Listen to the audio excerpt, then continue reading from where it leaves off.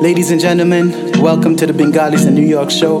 My name is Arik, and we be repping it for, the Bronx, Manhattan, Brooklyn, Queens, Staten Island, and all over the world. So welcome and enjoy.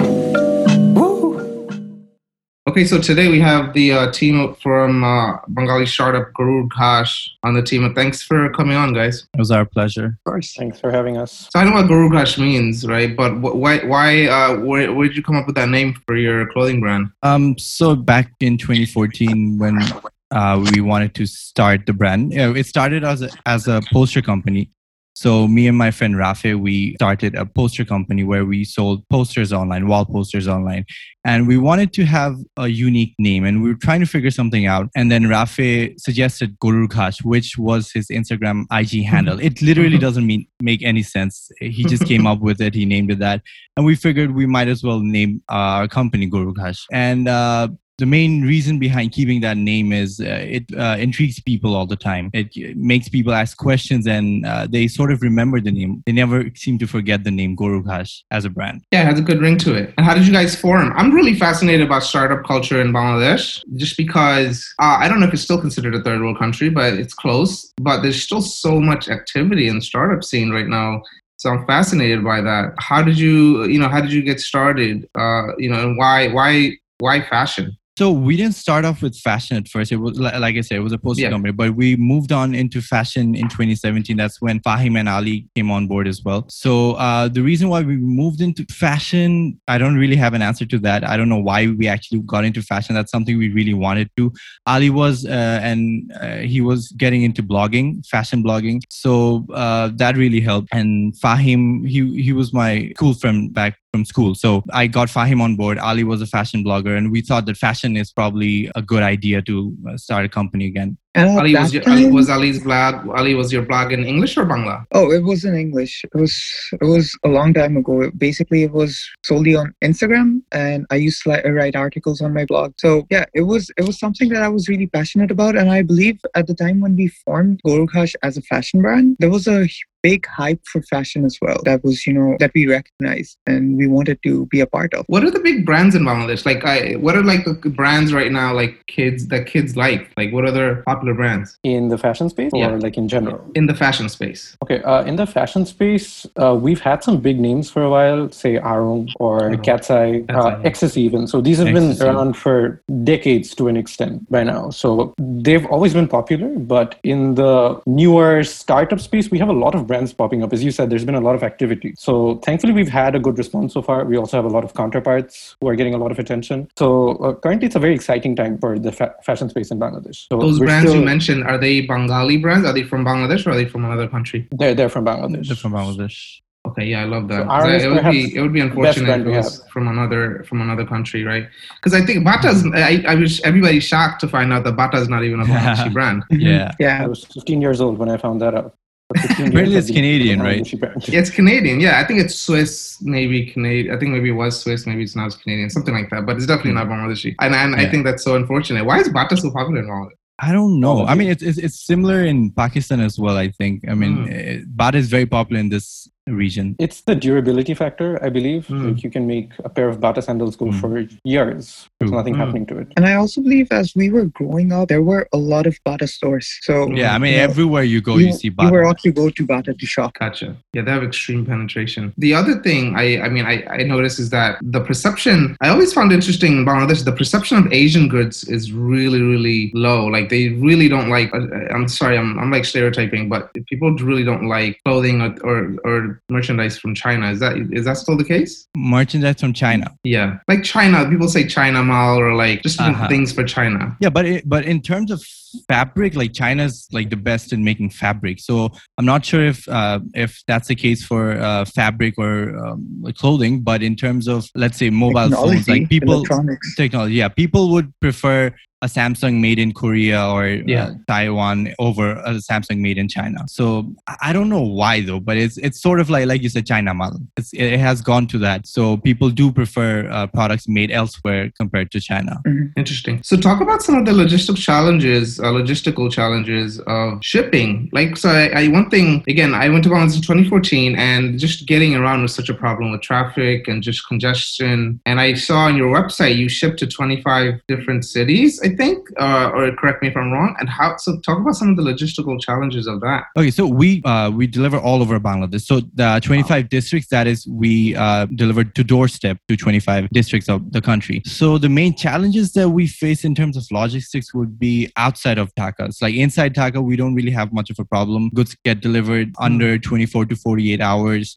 We even provide same day delivery if the customers want. But in terms of outside Dhaka deliveries, that is when the timing is an issue, because the infrastructure is not well built for 2-day delivery outside Dhaka. Maybe in Chittagong it is the case, but the other smaller cities, they just don't have the infrastructure for a product from Dhaka to get delivered to, let's say, somewhere in Rajshahi in under 2 days. So that is definitely an issue. So what do you use? What form of transportation do you use to deliver? Inside Dhaka, we have basically people on bikes delivering it, so they're pretty fast. But when you're going to districts, you have to send them in bulk. We have these different courier companies here who do that in bulk. So they usually send it through like huge trucks. Now, the issue with outside Dhaka, more rural, less metro areas, is that we don't have a very strong road network to the last house, perhaps. So in those cases, people usually have to come to nearby branches of the courier company, perhaps. So the 25 cities you mentioned, those are places where we can get it right to their doorsteps. In other cases, people have to come to those common areas to get their products. And that is the case with the entire e-commerce space. So all the other e-commerce companies that we have, they're delivering it in the same way. So that's perhaps one of the logistical challenges that all of us are facing right now when it comes to providing customer with the ultimate convenience. In the less metro areas, we are facing that challenge. Apart from that,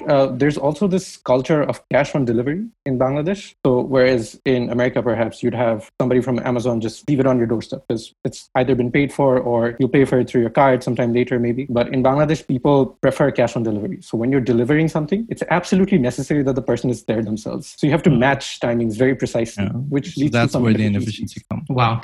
Yeah, so I also believe that one of the biggest advantages that Bangladesh has, and it honestly benefits startups like ours, is the pickup service. So basically, you don't have to go to a place to, drop your things off. Instead, the delivery company's agents, they drop by your place and collect the product and then have it delivered. They take it to the hub. You don't have to go to the hub. You don't have to go to a FedEx hub and drop it off. Instead, it gets picked up. So while there are drawbacks, I believe one of the biggest advantages that we have is the fact that products can be picked up. It makes a lot of things very convenient and much faster. Okay. What sort of volume are you guys doing now? So right now, let's talking about a non-festive month, let's say if it's not an Eid month or a winter month, it can go anywhere from 20 to 30 packs a day, packages. Okay. Yeah, so to talk about the team, I know Nahian, we spoke and Ali, we spoke a little bit. Just talk about team. You can start with Nahian. Talk about your background and how, what you did before this. So I studied in Scholastica, and so I started Gourgash back when I was still in high school. So after I graduated from high school, I was also part of this organization called Footsys Foundation. That was basically a social business. It's still running, but I'm not a part of it anymore. Other than that, I have worked at a radio station for 4 years. I was a radio jockey, so I used to interview people. I used to have my own music show. So other than that, Gourgash, Footsteps, and like being a radio jockey, that's pretty much it. And I studied computer engineering in North South. Wow. Fahim? Well, we have the same schooling background when it comes to high school. So I went to Scholastic as well. That's where we actually met. And after school, I actually got into a business school. So I got a BBA, and I basically got on board with Gourgash like roughly halfway through my degree around 2017. It's when Nahian and I got to talking about it whilst we were going to our dermatologist. We had a really bad case of acne, like a really bad case. So on one of those trips, we actually had this conversation. And apart from that, I wasn't really involved with any businesses or anything of that sort at that time, but I really wanted to get into the business space. Basically, my whole family is of business people. So I didn't really see myself in the long run being an employee or something. I always wanted to have something of my own. So that's how I got on board. with Gorukash at that time. And after that, I also maintain a job alongside Gorukash at the time being, going to some practical circumstances. But yeah, I'm hoping to get on board with entrepreneurship entirely very soon. What's your day job? What is your day job? My day job is working at a telco company as a management trainer. Ali? I have a different schooling background. I am from Aga Khan School, and I met Nahian in university. And as for Fahim, we used to do coaching together. So that is how we met. Fahim and I never spoke a word until we actually formed Gorukash. We were in the same coaching, but we never got a chance to talk. And in university, of course, I met Nahian. We were a part of the same club and the same friend circle as well. So that is how I got to know them both. Apart from that, I studied electrical engineering. And as I was, transitioning from school to university, I always wanted to do something in the field of fashion. Wanted to be a stylist initially, to be honest. And I tried my hands on multiple businesses before, Gorukash actually worked out. Those were frugal attempts. They didn't work out as well. I didn't put in as much effort as well. But those experiences actually helped me get an idea of what it could be like and, further build my interest. So that was fun. But when Nahian approached me, it was like the best opportunity for me to get into fashion. It was something that I actually genuinely wanted to do. So that's my story. And now you work for Chewy, right? Yes, at the moment I'm working for Chewy. I've recently moved to the United States and working for Chewy, and hopefully slowly we can transition into establishing Gorukash here. Nice. One thing both Ali and Fahim, you both mentioned is wanting to get into entrepreneurship. And tell me if I'm wrong, because my views may be outdated, but I always felt like in Bangladesh people's perception toward business was negative, like ব্যবসা করে. Like I would think that a lot of parents in Bangladesh try to steer their kids to jobs, specifically government jobs. What do you think about that? Has that perception changed? I believe that it's still there because a lot of parents want stability for their children, and hence they encourage them to do jobs. So I believe that it's still there. However, things are changing, and it's a good thing when children, they start early with businesses. That way, they have enough time to actually work on establishing it. And by the time that they, graduate, they can establish a good enough business and give their parents a good enough reason to opt for that field, that career. But the concept of stability is still there in Bangladesh, and a lot of parents do encourage their children to work. But I believe that we were lucky enough that our parents gave us the opportunity to they didn't let us dictate our lives. They in fact encouraged us to do whatever we wanted, and that actually gave us the courage, and it encouraged us basically to opt for starting a business. How about you, Fahim? You said you meant your family's in business, but did you get pushback from them in doing something? There's a tricky answer to this, but how do I put it? We are a risk-averse nation in general. We like to play it safe, and obviously business is high stakes. So my family has seen both the pros and the cons of business. So they have taken risks that worked out and ones that didn't. So they generally want more safe, more secure option for me to an extent. However, they have seen that more and more people are getting into business, and thankfully our ecosystem is getting better as well. Like perhaps when they started off their businesses maybe 20, 30 years ago, the client was a lot different from what it is now. Thanks to the internet and the social media, it's a lot easier for businesses to make their way up. Whereas maybe 2-3 decades ago, you need to make a lot of networks with very powerful people, very political people perhaps, to get your business to a certain stand. So I'm definitely seeing a shift here, and I think both Ali and Nahian can vouch for that as well. And what's interesting is that this generation, even people say maybe 10 years older than us, they themselves are getting into business. You'll see tons of Facebook pages which start off with moms who previously were just homemakers. Now they're making stuff and selling them online. They're selling food. They're bringing in clothes from say India or Pakistan and selling them. And people are getting a very good response here. So overall, people in Bangladesh are seeing that business work from home, from the comfort of your home, without maybe sacrificing as much time you do with a 9-to-5 job. You get more flexibility, you get good returns. So we're definitely seeing a shift there. And as for my family, as I said, they've seen both pros and cons of it. So they are cautious, but of course they are starting to see the merits of it as well, because at the end of the day, we all want to do something that's fulfilling to us. And if risks come with it, I think that's something that you have to take as part and parcel. High risk, high reward. Yeah, and without getting into specific politics or political parties or anything like that, do you think is Bangladesh a business friendly nation? On the opportunity side, it definitely is. We're a country. At the very beginning of this conversation, you were confused whether we're a third world country anymore. We're actually moving up. So more and more people are moving into the middle class income bracket. So these are people who want to spend money. And let's face it, making money is hard. People get miserable and they also want to spend that money. So we definitely have a lot of opportunities where people want to buy a lot of stuff. So for any business really right now, food and fashion are booming. Like we have new restaurants popping up in different places of the town all the time. We have cloud kitchens and so on. And all these fashion brands, that's because there's a demand for it. So on the demand side, it's actually a very business friendly country. On the whole legal and political part, the infrastructure perhaps isn't ready to, there's a lot of bureaucracy still. Yeah, let's call it a lot of inefficiencies in the public sector. So that can be a bit frustrating. It could be time consuming, but the government is actually trying to streamline that out. I don't know if you're aware, very recently the government formed its very own startup fund, and they actually funded like 8 startups recently. Pata was one of them, Intelligent Machines, Sheba, and so on and so forth. So the government is actually paying attention to this sector that, okay, you know what, we need to encourage businesses in our country, because this is where we're making money. We can't rely on MNCs coming in and boosting the economy all the time. So I believe Bangladesh is actually going towards a more business-friendly landscape. Okay. It's a question for Nahian, and you were just talking about outside investment. So I'm curious. So what's your perception to outside investment versus investment from within Bangladesh? I'm sure right now, the person that we met, he's doing a lot of VC work and bringing in a lot of funding from outside of Bangladesh. What are your thoughts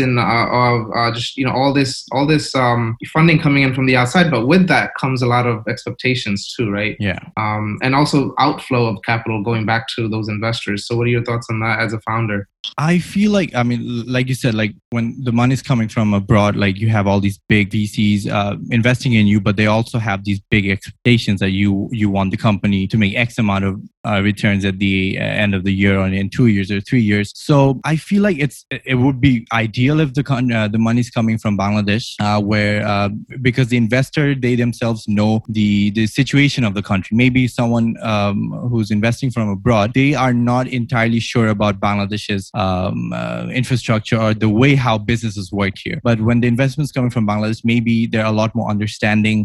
Maybe they give a little bit more time and effort into and letting the business grow. So I feel like I would definitely, as a founder, I think it would be ideal if the money is coming from Bangladesh. But then again, Bangladesh does not also have the proper funding institutions yet. I mean, it's growing. I think there is definitely a very good future, but as of now, it's still at the growth phase. So we need a lot more funding institutions in the country. Okay. So listen, since you're a clothing brand, I have to ask about this. So, recently or last year, there was a huge campaign called the Pay Up campaign, ensuring that people, the workers in Bangladesh were getting paid fairly. There was a lot of issues with them not getting paid. A lot of contracts were put on hold. As a company that obviously produces their goods in Bangladesh, how do you ensure that the workers that are making your products are paid fairly and have the right sort of environment to work in and things like that? So the factories that we're working with,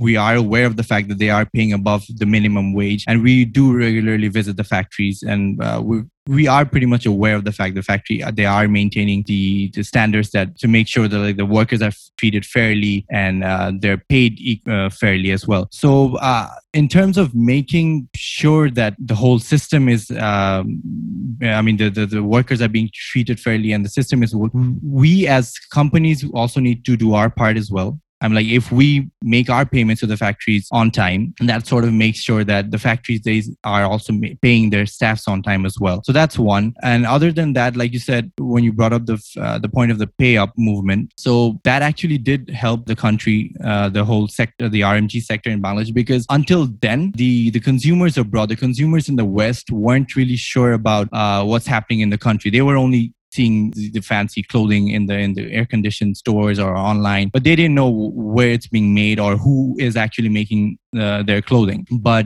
because of social media and influencers really stepping up, sharing the stories of the country, people in the West who are actually the consumers of the products made in Bangladesh got aware of the situation in the country and the consumers, they sort of started pressuring the big giants who are actually making the products. And that actually did help a lot of the fund getting to Bangladesh, because a lot of the companies were not actually paying the R&D factories in Bangladesh.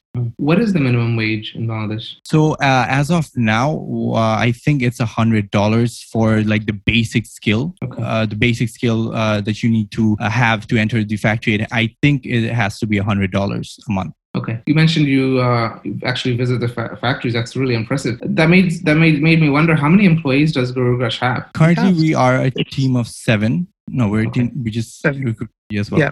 So we are a team of 7. We have one employee whose main job is to visit the factories. But other than that, we the founders also visit the factories from time to time. Okay. What are some challenges that you guys see approaching? The challenges where? Anything? Any challenges coming up? I mean, the lockdown and the coronavirus situation is definitely a challenge, because this time last year, it was definitely one of our toughest times, because we weren't really active around this time of the year last year, and it was actually a very tough time for us, but we did stay afloat, alhamdulillah. And this year we are operating through even in the lockdown, because the government did allow the online companies to stay active, and delivery companies, they are being able to work in this situation. So this is definitely a challenge, the whole pandemic, just like anyone else is facing. Yeah. So how long is the lockdown going to be for? It's supposed to be till next Wednesday, but they're most likely going to extend it.